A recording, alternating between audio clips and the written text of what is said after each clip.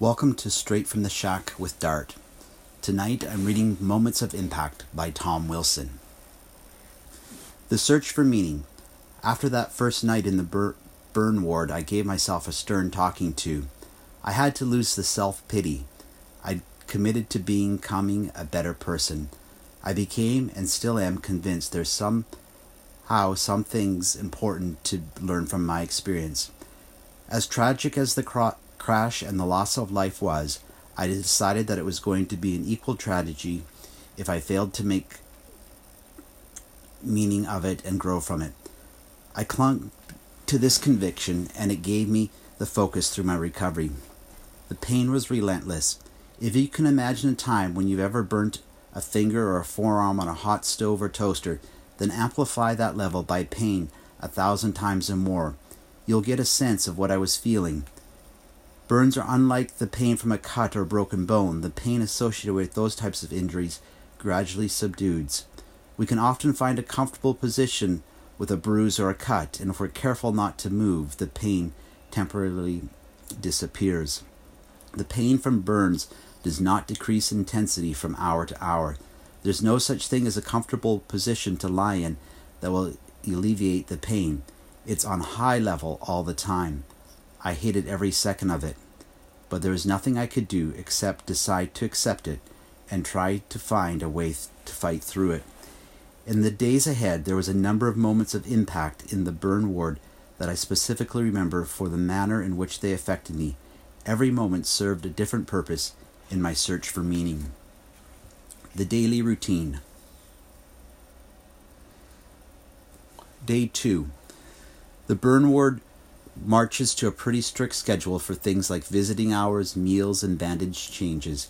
Each patient in the ward needs a great deal of care and attention, so keeping things on a strict schedule is important to maintain order. I remember meeting the day shift who came in early the next morning. I liked her right away. The nurses in the burn ward were amazingly gentle, caring, and compassionate people. They would patiently listen to all of my questions and do their best to answer them. Although my experience in the burn ward was terrible, the people that helped me through it were part of my experience that I cherish. I started to question the day nurse about my recovery and how long it would take before the pain would subside. I think she was pretty used to this lining of questions from new patients, and she handled it very professionally. She explained that she really couldn't tell me. The doctors would continue to assess my wounds every day until they would decide that the best route for me would be. She told me the pain would get better, but she didn't know how quickly. I could feel that she empathized with me, and I knew she was telling the truth. No matter how much I wanted to know when the pain would get better, no one was able to tell me that. The nurses went on to explain how my daily schedule would go. I would have some personal time until mid-morning, then all of my bandages would be removed. The doctors would do a daily assessment of my wounds, after which an occupational therapist would come to work with me on regaining movement. Once the therapist was done, the nurses would give me a short sponge bath and rebandage my body. For the initial stages of my stay, this was going to be my daily routine. In time, as my healing progressed, I would be allowed to leave the room and spend afternoons with an occupational therapist doing additional exercise for strength, sensation, and movement. This conversation with the nurse lifted my spirits. It felt like there was something being done to assist my recovery. There was a plan beyond being drugged and left to lie in bed all day. These people knew what they were doing, and the difference between a burn unit and intensive care unit was obvious. The same hope that made my fight to survive on the island was coming back. I was alive in the care of a great hospital, and I would get through this. That conversation with the nurse left me feeling the best I had felt since the crash. I kept repeating to myself that I would get through this. I still didn't understand how difficult the times ahead of me would be. Shortly after speaking with the nurse, I saw my parents through the large glass window. They entered the scrub room, gown up, and came in to say good morning. I was feeling positive, and it was nice to have someone to talk to. I shared my enthusiasm and new excitement about my recovery with my parents, and we had a good little visit. I think my parents were relieved to see that I had renewed hope. It was still obvious how heavily my injuries weighed on them. Now that I am a father myself, I understand how difficult it must have been for my dad. Feeling helpless, watching your child in that kind of condition must have been awful. The nurses always gave me a needle of additional morphine before my morning activities. I like to think I'm a tough guy with a high pain threshold, but I was thankful for the additional drugs when it came to the daily routine. After the injections came the unpleasant daily unwrapping of bandages. Sometimes I would get angry at the pain, but apologized to the nurses for my anger the entire time. The nurses were fantastic. They did all they could to keep me calm and always tried to avoid hurting me. They were my angels of the burn wound. The doctor, by contrast, was very matter-of-fact, almost cold, and lacked the empathy of the nurses. They were straight to business, as I suppose a doctor should be. The early assessments were mostly deciding on whether or not I needed surgery to do skin grafts on my forehead. The occupational therapist was a small East Indian man with a gentle demeanor similar to the nurses. On his first visit, he explained that it was his job to get me functioning again, and he took the time to explain how burns injure the body's joints. It didn't take me long to figure out what he was really telling me, and that he was going to grab my hands and force my fingers to move for me.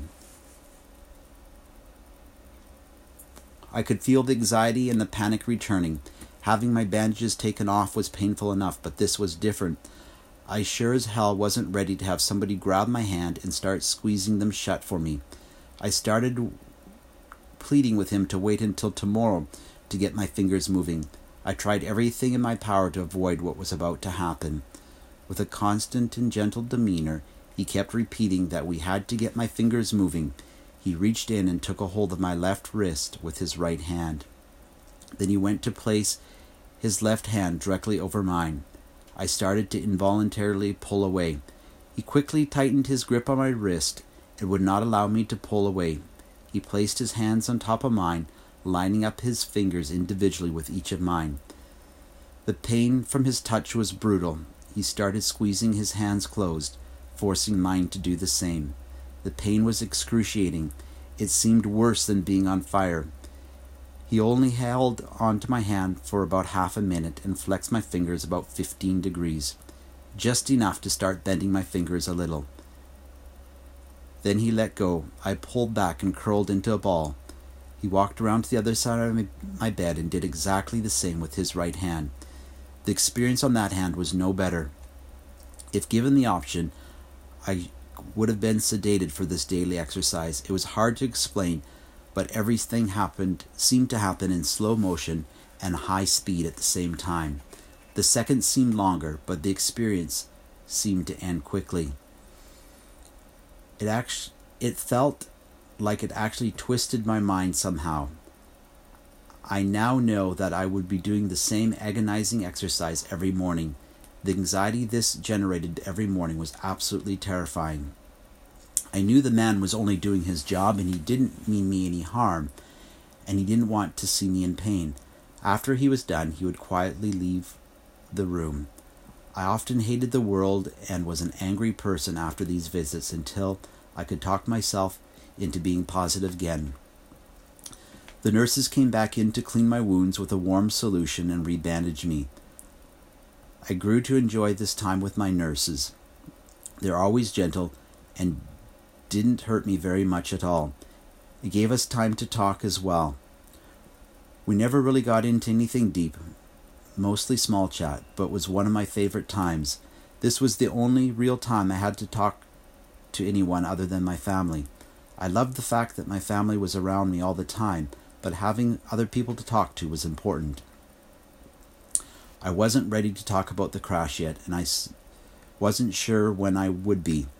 I didn't want any visitors outside of my immediate family and the 3 closest friends from work. The afternoon seemed long, but I'd always look forward to my family coming back in the evening. There was a lot of time to think and be alone, which was okay. I had a lot of stuff to work out in my head and my heart. The anxiety, the questions, the guilt of surviving were the things that I battled with constantly. On the second night in the burn ward, late in the evening after visiting hours had ended, the night shift nurse came into the room and told me that there was a priest in the hallway asking if he could come and see me. The anger that I felt towards God in my time of despair on the island had not diminished. I was confused about the brutality that had been inflicted upon me and wondered about God's role in it. I'm not a particularly religious man, but agreed to speak to the priest to see where the conversation might go. It was a strange feeling, waiting for him to gown up and come into my room. Anxiety mixed with a calmness that I can't really explain. The priest came into the room and over to the side of my bed. Although I'm sure he introduced himself, I can't remember his name. I wish I could remember his name. I'd like to thank him for the difference he made that night and in my recovery as a whole. Even now, in times of need, I find my thoughts going back to the words that night. After introducing himself, he explained that he liked to come down to the burn ward and hoped to provide comfort to patients and to be just a good listener if they wanted to talk. He asked my name and how I came to be in the burn ward. I told him who I was and talked about the plane crash. He smiled at me and said, "Oh, you're that very special man who survived." Again, it was hard to explain, but from the way that he spoke and looked at me, I felt immediate and deep warmness in my heart. The first thing he did was pay respect to the others by saying a prayer for them. He somehow knew that it was important for me to honor them. I spoke about my anger towards God for taking their life, and the priest told me that he too thought it was a tragic loss of life and didn't seem fair or reasonable to us, but that we're not always meant to understand God's plan. He said we could only mourn their loss and pray for them. He went on to say that we had to remember to pray for ourselves too. We had to pray for healing and for peace, even though we may never understand or accept tragic events. It wasn't his words so much that helped me to start to find peace, but rather the way he delivered them. The priest turned his focus back to my survival. He had read some of the interviews from the rescue personnel about my unlikely survival and felt it was a miracle that I was still alive. He also believed there was a reason I was alive, and in his words, God had a purpose for me in life, and whatever that purpose was, I had not fulfilled it yet. I could feel how passionate he believed what he was saying, and it brought peace to my heart to hear someone else confirming my thinking, although at this point I didn't associate God with my searching for meaning. Who knows, maybe telling you my story and affecting you. Let me try that again. Who knows, maybe telling you my story and affecting one of your future decisions is that purpose. The conversation with the priest was a powerful moment of impact in my life. After delivering his uplifting message, he quietly told me to get some rest and assured me he would come back and see me sometime. As quickly as it appeared, he was gone. The priest never did come back, but I'll always remember the conversation and the impact it had. Of all the special moments that helped me through my recovery to good physical, mental, and spiritual health, this is the moment that affected me the most. I was still angry that others had died, but now I believed there was a reason I had lived. It gave me something to believe in and helped me deal with the guilt of surviving men that I considered to be better than me. Day 3. At the time of the crash, I'd been separated from my longtime girlfriend, Lasha. We'd been together for 6 years previously, but were taking a break from our relationship. Lasha lived in Calgary, a 3-hour drive south of Edmonton. On the evening of day 3, I saw her standing at the large glass window looking into my room. Our reunion that evening was very emotional.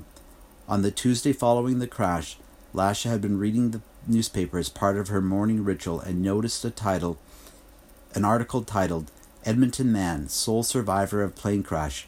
She wondered if she knew the person and started reading the article.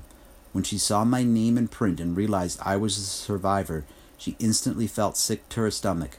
She cried uncontrollably with tears streaming down her face as she told me how she found out what had happened.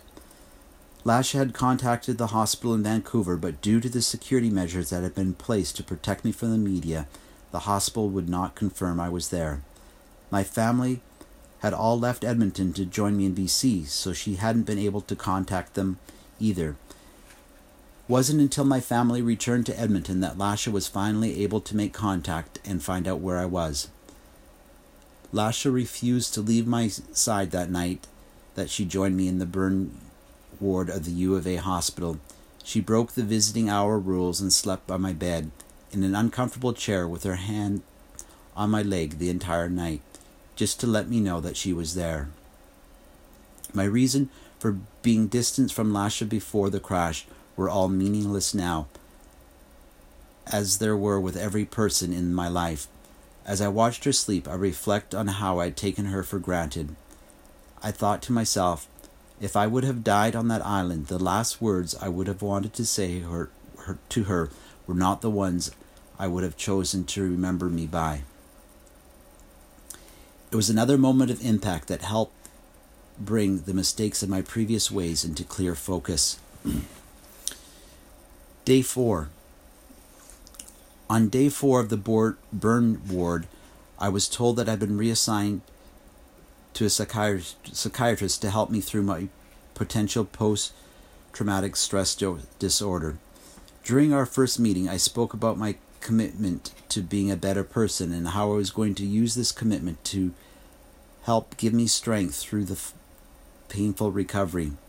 The psychiatrist told me that my strength and attitudes were uncommon and to keep doing what I was doing.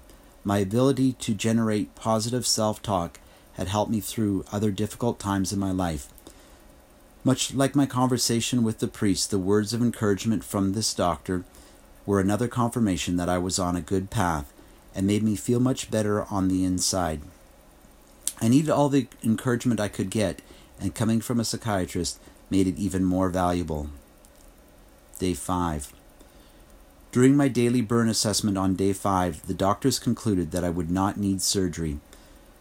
I had to continue my daily routine while the skin grew back over the burns, but I would not need skin grafts. Every morning I would wake up and hope the pain subsiding even a little. The regrowth of skin was the only thing that was going to reduce the constant and brutal pain.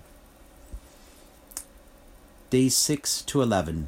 In the days ahead, I would continue to process my feelings and slowly share the inner turmoil with my family and friends. Through these conversations, we all grew closer and our relationship strengthened, which helped us in the healing process. I say helped us heal because it was hard for them too. It was hard for them to deal with my mood swings as I would vocalize anger and grief. Hard to see my burnt, disfigured, and in such pain. We were all on a healing journey together. During this period, I was not allowed to see myself in a mirror. When looking forward through our eyes, everything looks the same to us. For my family and friends, to look at me must have been tough. What they could see in my face through the bandage was burnt and swollen. I did not look the same person, but they looked past that and saw me for the person they knew, not the disfigured person I was at that time. My sister and I had always been close. We shared a bit of twisted sense of humor. So there were some much-needed laughs in the burn ward. My brother and I bonded again for the first time in a long time. My mother was the strongest of us all, as she has always been. She was there to hold me during the low times on my emotional roller coaster. When I would break down and sob and cry like a baby, my dad's eyes were deep with pain for me. From his eyes, I could see that he would have taken my spot in my pain if he could have. My father was there for everything and anything I needed or wanted. He is a strong man in every way. He kept me in line and was there to listen any time I wanted to talk. I came to realize how much I had taken both him and his love for me for granted. Lasha played a role in my recovery. I would talk most openly with her about how I was feeling and what I was thinking. She was a great listener and helped me through a lot of difficult times that were to come. The first lesson in my quest to become a better person was the realization that I'd been taking my life and the life of others I loved for granted. I needed to change that and begin to appreciate the love that people had for me. Life is a precious gift, and our time on this earth is finite.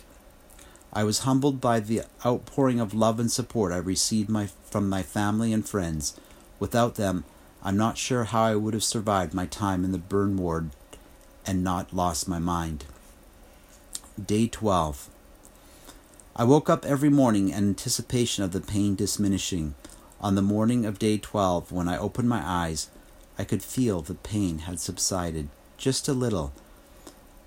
I was very excited to finally feel a little better and very excited to share the news with my family. I was healing. I was filled with anticipation of getting out of this glass room and getting my independence back. Day 12 was also the first day that my face would not be rebandaged during the daily routine. I was thrilled not to have my entire head covered in thick, wet bandages. That morning, after the nurses removed the bandages from my head, one of the nurses that I'd become very fond of asked if I would like to see myself in the mirror. I hadn't seen my own face in almost 2 weeks, and I was definitely curious as to what I looked like. I was afraid to look, but curious as well. The face that I saw looking back at me in the mirror was mine. There was no question of that. But I was not prepared for the way I looked. I broke down and cried. My face was covered in thick black scabs. I was ugly. The nurse began to comfort me and say how good I looked. She told me that I was fortunate that she could recognize all of my features and that my face looked the same as the picture in the paper. She also assured me that I would look fine again when the scabs were gone. I knew that I was fortunate, and there were many other burn victims much worse off than I. It took a few minutes, but I eventually managed to pull myself together and get over the initial shock. I took a longer look at myself in the mirror, and the nurse was right. I did still look like me, and there was some things not all burn victims are blessed with. My hands still needed daily bandages, but now each finger would be wrapped individually, allowing me to start to touch things. I was now ready to begin pressure therapy on my hands and face. Pressure therapy works by forcing blood away from the surface of the skin. For example, if you take one finger and press firmly on the back of your hand for a few seconds, then remove it, you will see a temporary white spot where your finger was. You force the blood away from the surface of your skin in this area. Keeping the blood away from the skin is imperative to prevent scarring, and the only way to do that is to apply constant physical pressure. I learned that I would be fitted with a special pressure mask and pressure gloves for the following months to help minimize scarring. The occupational therapist took a mold of my face and made a clear, hard plastic mask that would fit over my face perfectly, similar to a goalie's mask in hockey, but formed it to fit every curve of my face. Straps were then mounted to the mask to hold it tightly in place. I was happy to get fitted for this mask, as it meant I was a step closer to getting out of the hospital. Pressure gloves were also fitted perfectly to my hands. The gloves were made of an elastic-like material that would keep constant pressure on all areas of my hands. Because the gloves were made out of material, there was a number of colors and designs to choose from. I went with plain black gloves in an attempt to be discreet and avoid drawing attention to them. Day 12 marked the day that I was allowed to leave my room to start working full-time with a therapist on skin sensitivity, movement, and strength rebuilding. The brand new skin covering my hands and fingers was also ultra-sensitive. Cold seemed colder, hot definitely seemed hotter, and touching anything like sharp corners with any amount of pressure would cause pain. We began to work to desensitize my hands to the feel of things. Early tasks for sensitivity were very simple. For example, the therapist would ask me to put my fingers into a bowl of marbles and move them around, and try and grab a handful of them. It sounds easy enough, but even that was difficult initially. I was shocked at how extreme everything felt. My mind would interpret how something would feel, but my nerves in my new skin were sending a much different message. The marbles were cold, hard, and difficult to hold on to. Eventually, I graduated from marbles to frozen peas and then to uncooked rice in a bowl. The rice was the hardest. It felt like 1,000 needles jabbing me all over, but I worked hard at it. Hot and cold items were the hardest to desensitizing my burns to. It was winter, and in Alberta, Canada, winter is cold. Sensitivity of touch doesn't really affect my face, but hot and cold sure did. My face was burnt worse than my hands, so this made the temperatures seem even more extreme. If I tried to grab a can of soda out of a refrigerator with my bare hands, it would physically hurt me to hold the can. I logically knew the can was not cold, so it shouldn't be hurting me, but the message in my brain was receiving, that can is extremely cold and you need to drop it. Progress was slow, but like the rest of my recovery, I pushed myself very hard. One of my therapists commented that she usually had to kick people in the ass to get them to try harder, but with me, she had to fight with me to slow down and stop pushing myself. The occupational therapist helped with motor skills and movement. The new skin on my hands and fingers did not have a lot of stretch or flexibility to it. I could feel how tight the skin was on my hands, even after the morning torture sessions that I'd already been through. I now had a better appreciation of the fact that those painful sessions indeed served a helpful purpose. I was given some simple tasks like screwing a plastic nut onto a plastic bolt. Again, this was way more difficult than I thought it should be. Every aspect of regaining the use of my hands needed to be worked on. With hard work, I eventually graduated to exercising where the therapist would measure my grip strength. They started to give me real tools to do real tasks, such as hammering in a nail or using a screwdriver. Doing these tasks with a special tool measured how strong I was. As I pushed myself hard throughout all the physical therapy, determined to get my full independence back, I still had some emotional healing to do, but physically I excelled. Day 14. 2 days after getting the pressure therapy mask and gloves, I got my wish to be released from the hospital. New skin growth had minimized the risk of infection, and the pain was getting more manageable by the day. The next phase of my recovery would be as a day patient, returning to the hospital every day for continued work with the therapist and for periodic assessment by the doctors. I still was not even close to being well enough to live on my own yet, so I'd moved to my parents' house so they could care for me for a while. The anticipation of getting back to the routine of daily life and being engaged in it brought me excitement. Christmas was coming soon, and I was looking forward to getting out and doing some shopping. I know it sounds crazy, but the little things that we take for granted were big and exciting for me at this point.